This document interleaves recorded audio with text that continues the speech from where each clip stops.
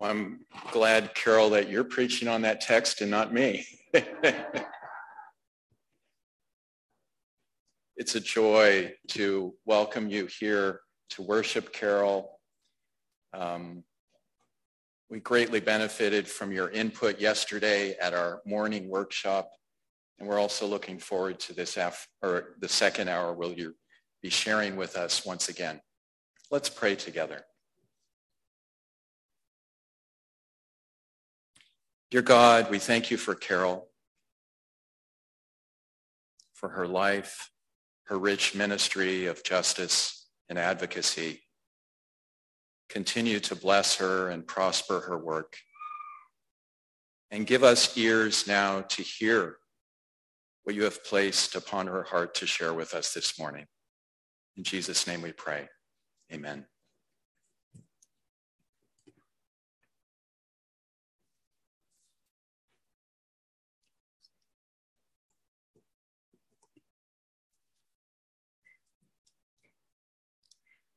Well, good morning.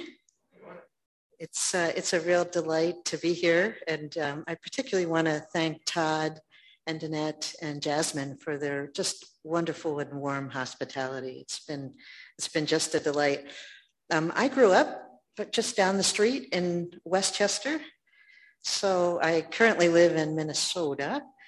But it feels so good to be back here in the land of sort of uneven sidewalks and row homes and donuts that weigh a pound and proper hoagies.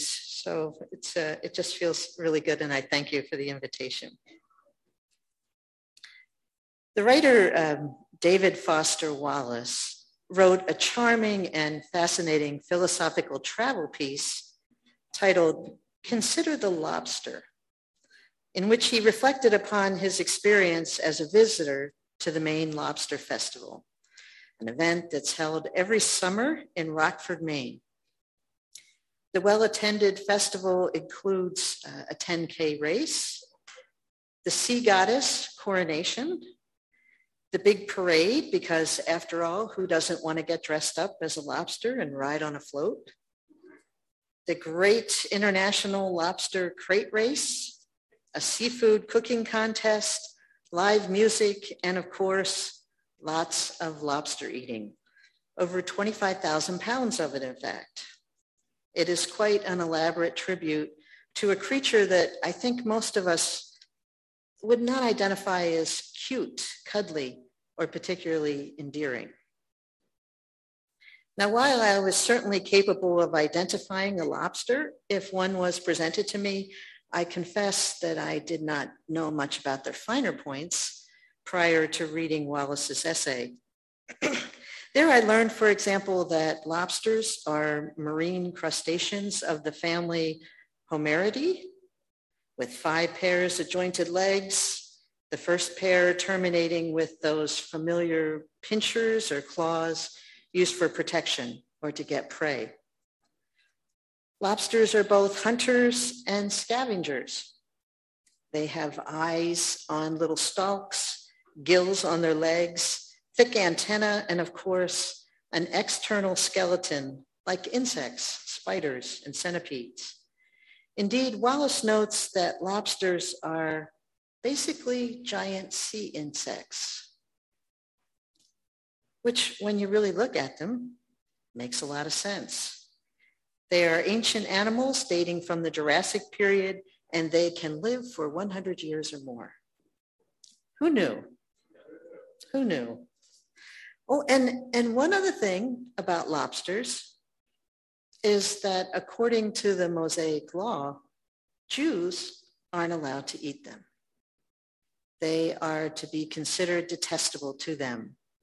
From Leviticus, these you may eat of all that are in the waters, everything in the waters that has fins and scales, whether in the seas or in the streams, such you may eat, but nothing in the seas or the streams that does not have fins and scales, of the swarming creatures in the waters and among all the other living creatures that are in the waters, they are detestable to you, and detestable they shall remain. Of their flesh you shall not eat, And their carcasses you shall regard as detestable. Everything in the waters that does not have fins and scales is detestable to you. The lobster is off limits, along with a whole host of other creatures listed in Leviticus that include camels and pigs and hares and rock badgers and eagles and owls and dozens more. What is this all about?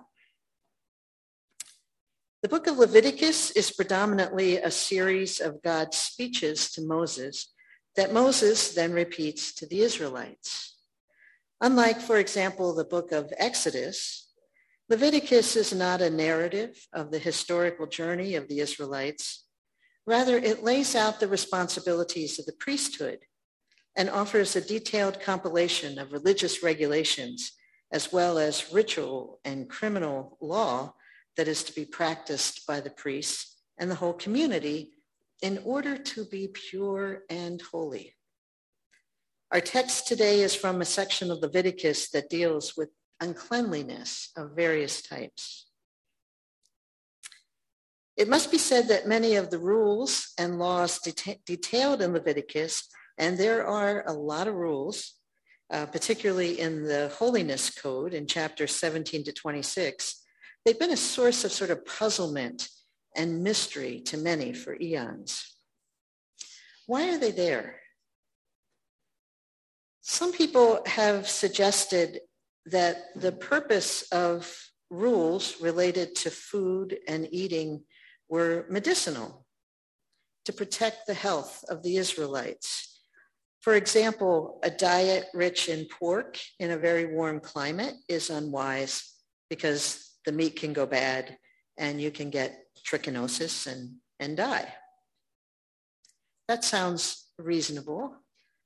But when scientists really examined the food and all of the restrictions, there really did not seem to be any overall health benefit for the community. Others have claimed that these rules were a way for the Hebrews to distinguish themselves from foreigners and or heathen religious practices. But it's noted that the community was inconsistent in this, adopting some foreign practices and rejecting others. Still, other scholars have suggested that there is no real rhyme or reason for the restrictions, which is precisely the whole point.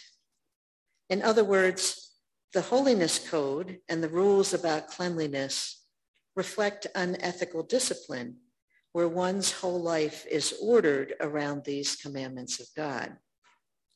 Faithful practice of these dietary and lifestyle commands is how one attains holiness. So every time a Jew rejects pork, for example, they are reminded that they do so because of their obedience to God. This is an interesting perspective and seems to have some merit. But at least in my mind, it also reflects a God who seems rather capricious and arbitrary. Is this kind of absorption really the best way to know God?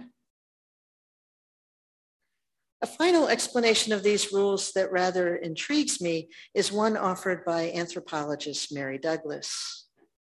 Back in 1966, she wrote a slim yet fascinating book called Purity and Danger. In it, she reminds us that every culture has a certain set of assumptions about life and reality that is assumed not only to be true, but also to be right. Guided by these assumptions, cultures organize themselves and establish systems of labels, classification, and patterns that help to provide boundaries, content, and meaning. In this way, a member of the culture who abides by the rules and assumptions can feel secure, safe, and confident as they go about their lives. It's also a way to maintain particular hierarchies and structures of power, who is in and who is out, who is pure and who is not. According to Douglas, the Hebrews had a particular system of classification and order that functioned well for them until it met up with the lobster and the rock badger and the pig. These were all creatures who did not neatly fit into the tidy Hebrew categories of how the animals were supposed to be.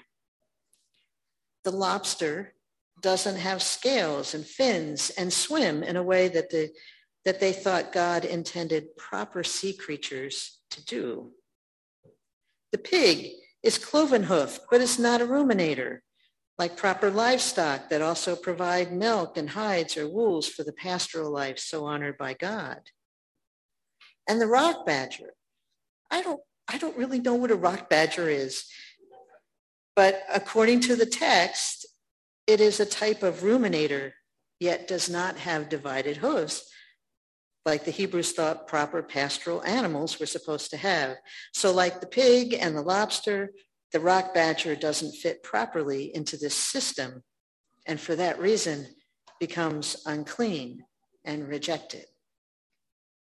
The birds are a little more puzzling, except that rather than eat insects or seed, these birds are scavengers or birds of prey. Actually, I was rather pleased to see owls on the list because I'm rather fond of the species. Would hate to see them eaten. The book of Leviticus is just filled with species that are either imperfect members of their class or for whom there is something about their very nature that confounds the whole classification scheme of the Hebrew people. These creatures don't conform. They don't fit. Their very bodies are anomalies that disrupt and threaten the established order of things. They are odd, queer, if you will. For this reason, they are marked as dangerous, unclean, detestable. They are to be avoided by good Jews who want to remain pure. Of course, cultural systems of classification extend to people as well as animals. Leviticus includes numerous rules about gender expression and sexuality and ailments and family life and class behaviors, and the list goes on and on. And it's not just the Israelites. Each of us here has been profoundly shaped by our cultural assumptions about what constitutes a proper family, or how men and women are supposed to behave and dress and move in the world, or what it means to have a particular skin color, or be a particular size or age or identity, or what determines whether we are a citizen with value or an alien to be discarded. Douglas suggests that this need and determination to generate order in life is disrupted by the intrusion of the anomaly, the non-conforming, the queer. These characters create confusion, anxiety, and uncertainty. It's not clear how they fit and what they mean. And so the system often pushes back by avoiding or shunning or physically containing or ritualizing, or even by condemning these anomalies as dangerous, unwanted, or worthy of death. Mennonites should understand this. After all, Mennonites know a little something about what happens when you violate dominant assumptions about how life or religion is supposed to be organized. The pacifist grates against cultural expectations of the masculine warrior. The simple life stands in contrast to cultural assumptions about value and accumulation. When you practice believer's baptism or refuse to give your body to the state for the purposes of war, there is pushback. You become labeled as dangerous, detestable, problematic. You become the peculiar in the land, the queer. It all sounds rather grim. However, Douglas offers one more potential response of culture to the challenge of anomalies. She says, positively, we can deliberately confront the anomaly and try to create a new pattern of reality in which it has a place. We can create a new pattern of reality in which it has a place. I like to think of this as doing queer work. My friend Wendy Moore O'Neill defines queer work as anything that threatens the status quo for the sake of the marginalized. I love that definition. So when Jesus heals on the Sabbath, eats with sinners, talks openly with women, and praises the Samaritan, he is disrupting this careful system of classification and value and power and creating a new pattern of reality. He is being queer. He is doing queer work. When asked about his mother and brothers, and he responds, "My mother and my brothers are those who hear the word of God and do it," he is violating deeply held norms about the right composition of family. He is calling for queer inclusion. When he praises the widow for her mite, chastises the pompous, and drives out the money changers, he is seeing temple practices through queer eyes. And when he says, "The last shall be first and the first shall be last," he is queering economics and social status. And when he rises from the dead, well, that is one of the queerest things of all, offering hope and life in the midst of despair and death. So in fact, just about every time that Jesus says, "You have heard it said, but I say," we can be pretty sure that he's getting ready to queer up social assumptions about how life is supposed to operate and who are the ones that are supposed to matter. With his life and words, he lays out a new pattern of reality in which the excluded have a place, the marginalized find a home, where the peacemakers are called the children of God, where the captives are released, the oppressed go free, where the queer is embraced. We are in hard and painful times right now in our church, our country, and across the world. The pandemic has exposed brutal discrepancies in terms of who lives and who is expendable. Civil rights are being systematically clawed back. The environment is collapsing from patterns of ruthless extraction and disregard. Billionaires are taking joyrides into space while millions go hungry. Social trust is being carefully manipulated and torn to further individual lust for power and sometimes just ratings. Our country is in turmoil as a significant faction pushes hard to maintain racist and nationalistic assumptions about who matters, who is important, and how social order must be maintained. I wish the queer Jesus was here right now. We desperately need him. We need that radical shift in how to classify and understand the world. We need his vision of a reality that stresses compassion and courage, sharing and love, possibility and hope. We need that push to see and look out for the most vulnerable among us, to celebrate new formats of family, to expand our boundaries about who is our neighbor, to understand the rightness of the last and the least being foremost in our minds, to look with suspicion upon power that excludes, demeans, or manically declares its own greatness.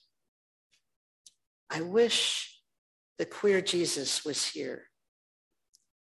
It's easy to despair.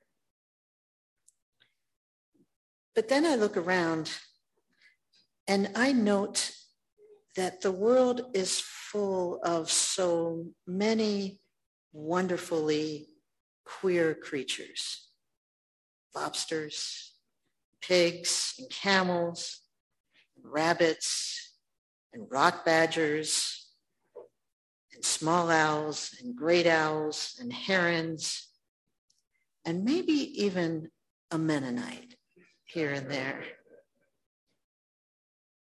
And I am reminded that the queer Jesus is still very much among us, witnessing to a profound hope and meaning that has the power to change lives and systems and awaken the very best in us. It seems that God is not yet finished with us.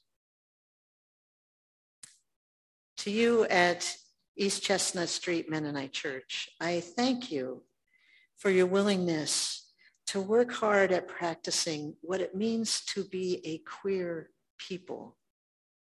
Thank you for your determination to keep seeking and striving towards a church and society where there is more space, that is more inclusive, more imaginative, more inquisitive, more compassionate, more loving, a church and community that is more wonderfully queer, just like Jesus was, just like Mennonites have often been. And with God's help and yours, just like more of us might become. Thanks be to God.